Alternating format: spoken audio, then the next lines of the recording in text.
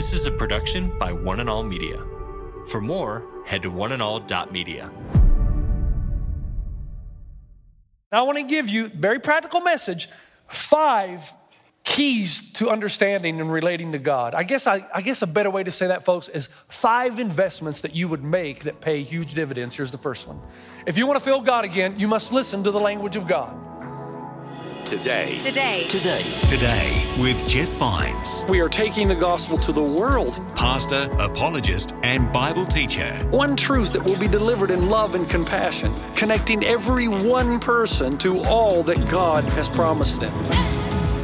You make me wanna dance and sing with every single breath I breathe.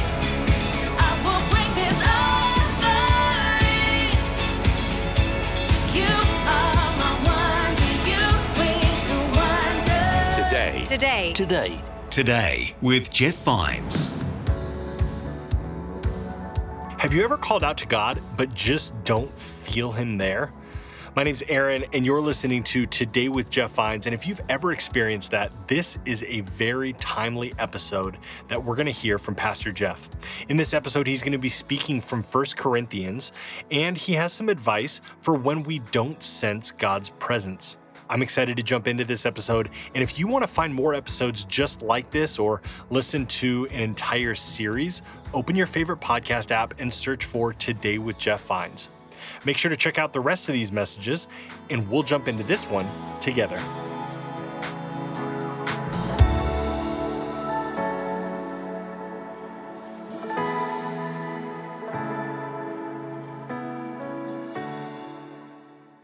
In your Bibles, 1 Corinthians chapter 2. 1 Corinthians chapter 2, we'll get back to that passage.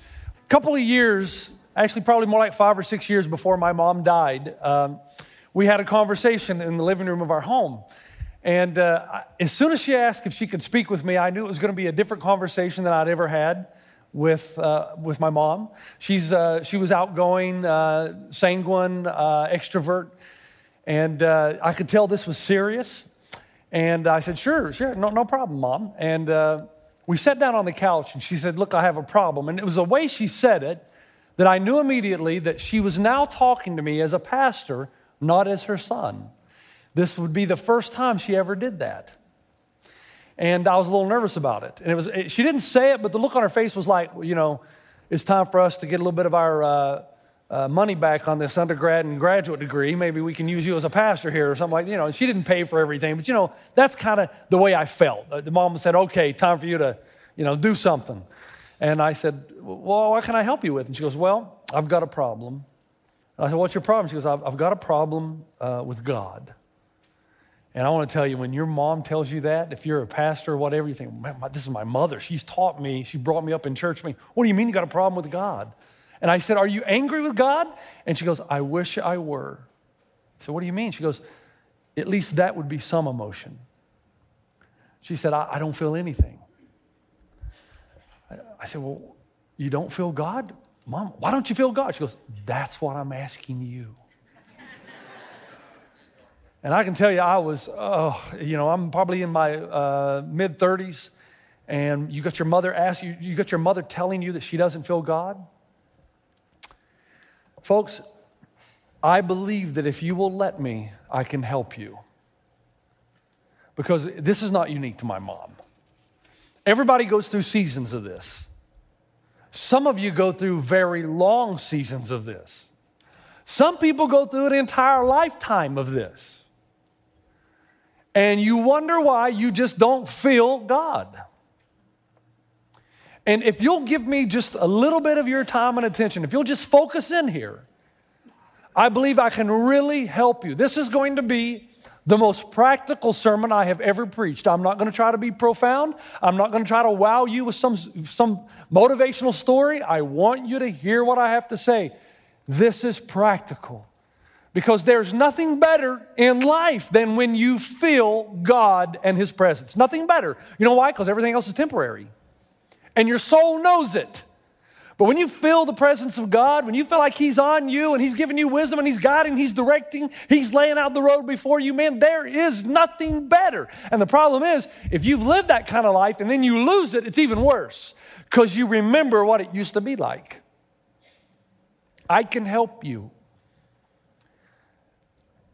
Pastors go through this. There have been seasons in my life when I did not want to walk out here because I knew I was not close and I did not feel the nearness of God, and this was like a foreign place.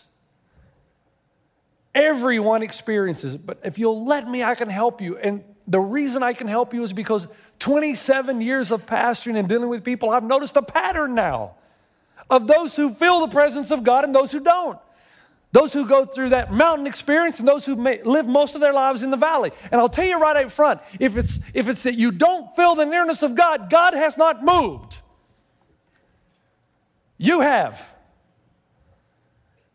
This is going to be the most practical message you've ever heard from this pulpit anyway. And it all starts with helping you understand that every creature, stay with me now, every creature on the planet has a connecting mechanism in them to connect with the outside world. Every creature on the planet has a connecting mechanism in them to connect with things in the outside world. Matter of fact, I want to show you a few photos here. These are what? Anybody know? These are bats. These are ugly creatures. They're so ugly that when I went on to Google Images and I wanted to find a picture of one bat, I have a bat phobia. I don't know what that's called, but they just irritate me and they scare me a little bit. They're just flying rats. That's really all they are. And they look ugly and I just don't like them. But God made them and He gave them the ability to have this type of sonar whereby they can detect insects. That's how they connect to the outside world. Because they are as blind as a bat. Okay, here's another photo, just quickly. Anybody know what this is? That's right. This is an eel. This is also very ugly. Eels have this ability to send a surge of electricity into their prey. And that's how they connect with the outside. That's how they sense the outside world. I'm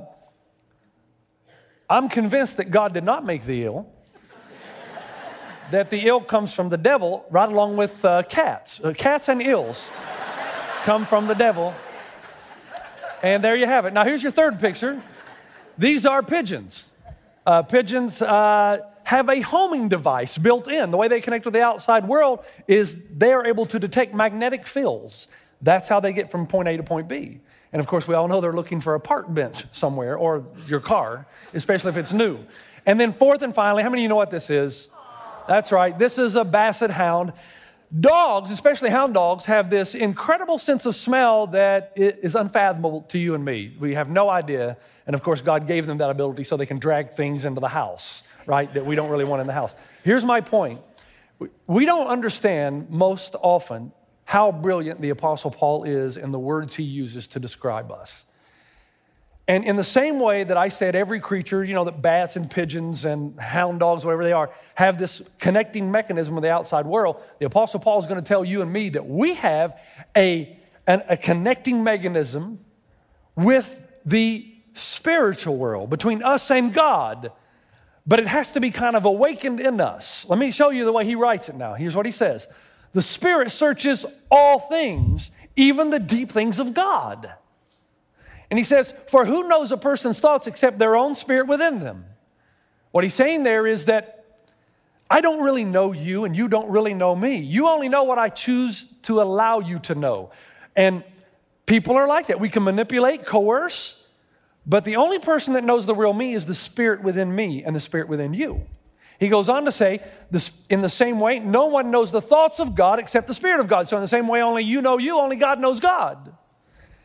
Then he goes, what we have received is not the spirit of the world, but the Spirit who is from God, God's Spirit. We've received it so that we may understand what God has freely given us. Here's what he's saying. There is a mechanism by which we connect to the outside world. For those who are in Christ, we have the Spirit of God in us that searches the deep things of God to reveal God to us. So when you came to the cross, And unless you have been to the cross, that mechanism is not awakened in you. Because before you come to the cross, you are a sinner. And God is perfectly pure and holy and cannot fellowship and come into community with sin. But when you come to the cross, God forgives your past, present, future sin. And now you are intrinsically pure. You are righteous because of the blood of Jesus. And God then gives you His Holy Spirit, and the connection and the relationship begins. Now, it all sounds good so far. But the problem is that the Bible, all through the Old and New Testament, refers to the divine romance. That I get to know God in the same way I get to know my wife or a friend. Now, stay with me. Every guy, when he's first married, what does he do? He gets married, checks it off his list. The marriage job is done. Then he goes right back to the way he was living before. Office hours, trying to make a name for himself in the marketplace, climbing another rung of the corporate ladder. He still plays golf with his buddies on the weekend. He does all of this, and he only visits his wife when he needs to. And if he doesn't learn quickly, he doesn't stay married very long, right? That he starts to learn that the only way I'm going to get to know this woman and feel her presence in my life is if I make an investment. Now, don't you wish you could open your Bible and every time you open it, the hologram comes up and says, this is the Word of God. And God's right there. A little Jesus just pops out. Wouldn't that be good? Then you say, see, I'll show you how I know this is the Word of God. Look at that. But the Bible says that God is a God who likes to be pursued as you pursue a romance. That you will find Him when you seek Him with all of your heart. Now, folks, without intentionality, you will never feel God the way God is meant to be felt. And I want to give you a very practical message, five keys to understanding and relating to God. I guess a better way to say that, folks, is 5 investments that you would make that pay huge dividends. Here's the first one. If you want to feel God again, you must listen to the language of God. Now, I want to take you back to a story. The others will move much more quickly. We go back to Peter. Peter goes up on the mountain of transfiguration in Matthew 17. Peter, James, and John. And what happens? He sees something that is astounding. I don't know what happened on that mountain, but evidently Jesus was able to pull back the humanity and to let the deity shine forth. It was like the Shekinah glory of God. And when Peter saw it, he was so pumped, so motivated that he said, wow, this is so awesome. Let's build 3 tents and live here. Let's never come down off this mountain. Because what I'm seeing right now, compared to everything else, this is outstanding. Everything else is just average and mundane. So why would I want to go back down to the average and mundane world when I could stay here on this mountain in Jesus? Every morning we wake up, we have some breakfast, and you do that cool thing again. And Jesus kind of says to Peter, Peter, it's not the way it is. It doesn't work like that. Peter, the extrovert, the sanguine personality, who's had this fantastic experience of seeing God in the flesh and the Shekinah glory of God, as he matures in his faith and he gets older, he realizes that there's something greater than that experience. And he writes it like this in 1 Peter. For we did not follow cleverly devised myths when we made known to you the power and the coming of our Lord Jesus Christ, but we were eyewitnesses of his majesty. We ourselves heard this very voice born from heaven, for we were with him on the holy mountain. What mountain? The mountain of transfiguration. And we have something more sure. This is amazing in the original language. We have something more sure, more dependable. The prophetic word, the graphe, that which is written, the written word, to which you will do well to pay attention as to a lamp shining in a dark place until the day dawns and the morning star rises in your hearts. Here's what he's saying. He's saying, I have something that is more sure than the vision that I had, that I can contact, that I can communicate with every single day of my life. The Word of God. That's why when I preach a sermon and somebody says, well, I hear what Pastor Jeff said, but you know what? Until God comes down and tells me directly, I'm not going to change. You've got to be kidding me. When we read the Word, He is telling you directly. He is speaking to you every single day of your life.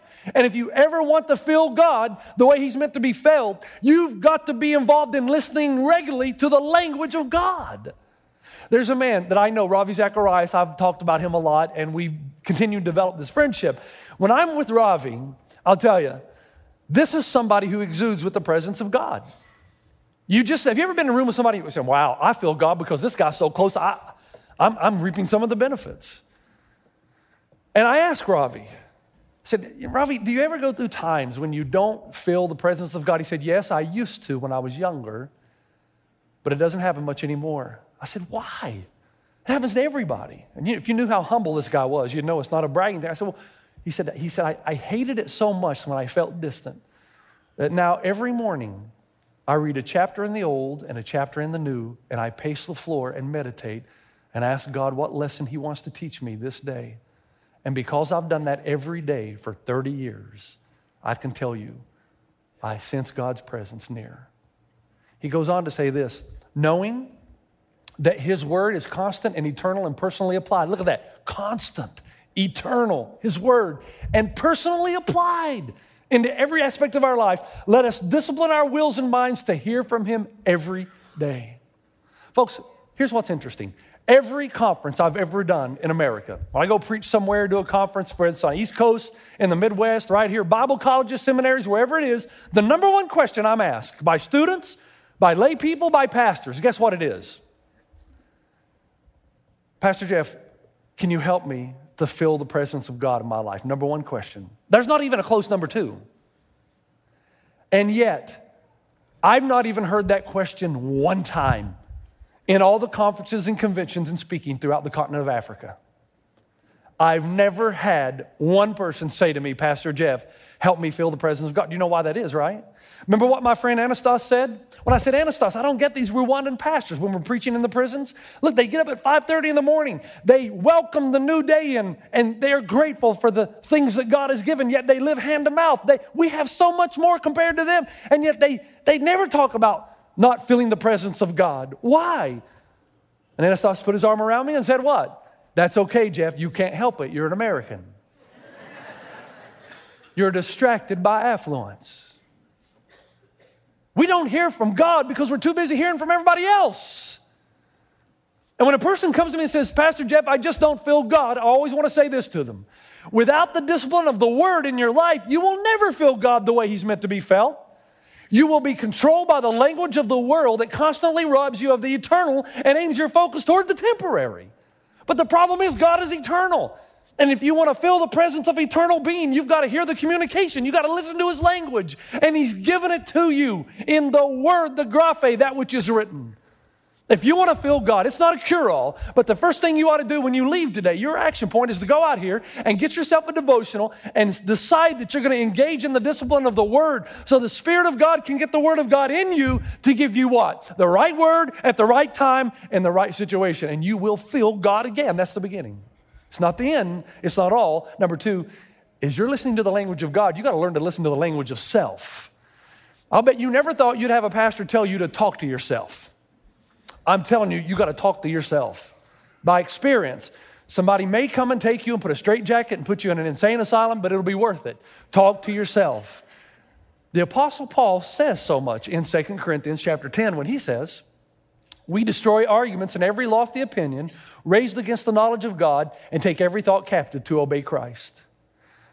Folks, captive every thought. A major thought that you're going to have throughout your entire life as a Christian is that God is not near. Folks, your emotions will lie to you. And the reason they'll lie to you is because what you believe determines how you feel. So if what you believe is wrong, your emotions are going to line up with it. And although your feelings are real, they don't represent reality. Let me give you an example. My mom, her father was an alcoholic. She struggled with God because she brought the baggage of her earthly father into the relationship with her heavenly Father. She saw God the way she did her dad. You could never please him. You were never good enough. He's always angry. Don't ask him for anything. He'll just lose his temper. Until she learned to bring those emotions that did not represent reality, to take them by the scruff of the neck and lead them to what she knew to be true, there's no way that her emotions could line up with reality. As a matter of fact, one of the greatest preachers ever to preach, A man by the name of Martin Lloyd-Jones said it like this: the main art in the matter of spiritual living is to know how to handle yourself. You have to take yourself in hand. You have to address yourself, preach to yourself, question yourself. The essence of this matter is to understand that this self of ours, this other man within us, has got to be handled. You think about it, folks. If you were raised in a church where you were taught that anytime you suffer in your life, God has abandoned you, what's going to happen when you suffer? You're going to think God's abandoned you or that you're not spiritual. But if you've got the truth of the word in you, the truth will then control your emotions, because you know the picture of the cross, if nothing else, is this: that it is possible to be in the worst possible position in your life and still be in the center of the will of God, i.e. Jesus.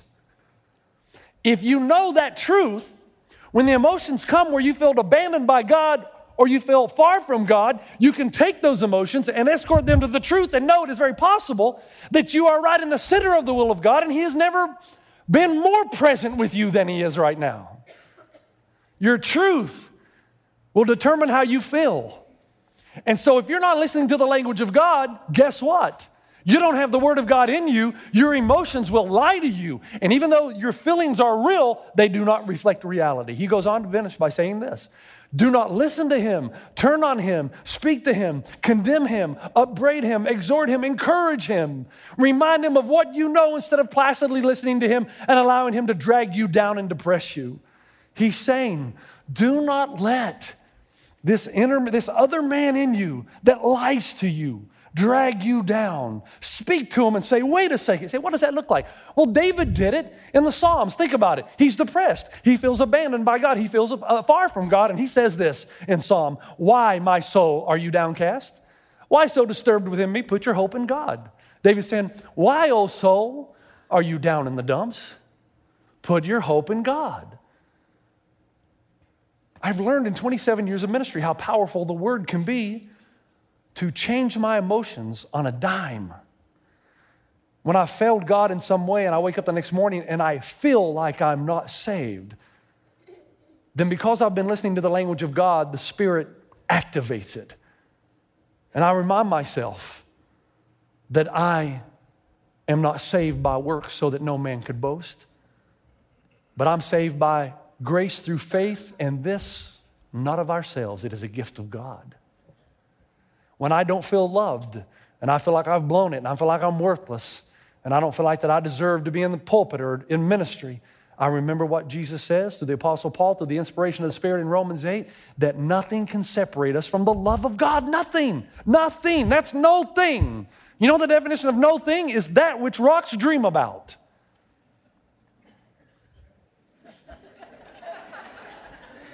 Rocks don't dream. Nothing. Nothing at all separates us from the love of God. Nothing. And I remember when I'm in the worst predicament of my life, that the Bible tells me that God works everything together for the good of those who love Him, are called according to His purpose. Folks, if you say that you don't sense the presence of God in your life, it could be very, very well that your emotions are giving you a false picture of God that is not consistent with the Word of God. And there's only one way to defeat that. Number one, listen to the language of God so you know the truth and how it reflects reality. Then speak those words to yourself, and you'll find that you'll feel the nearness of God. Number one, listen to the language of God. Number two, listen to the language of self. Number three, listen to the language of obedience. You've been listening to Today with Jeff Vines. Thanks for joining us. Next time, we'll bring you the rest of this message from Pastor Jeff. But listen, this is so important. There's something about friends. There's something about your recognition that Christianity, to live in a Christ-like life, is too hard. You cannot do it on your own. And to have people that will pull you out of the pit of despair, that people who will bring you nearer to God, not farther away. You got to choose your friends wisely. You can listen to more messages like this. Just search for Today with Jeff Vines wherever you listen to podcasts. You make me wanna dance and sing with every single breath I breathe. I will bring this offering. You are my wonder, you with the wonder. Today with Jeff Vines. This is a production by One and All Media. For more, head to oneandall.media.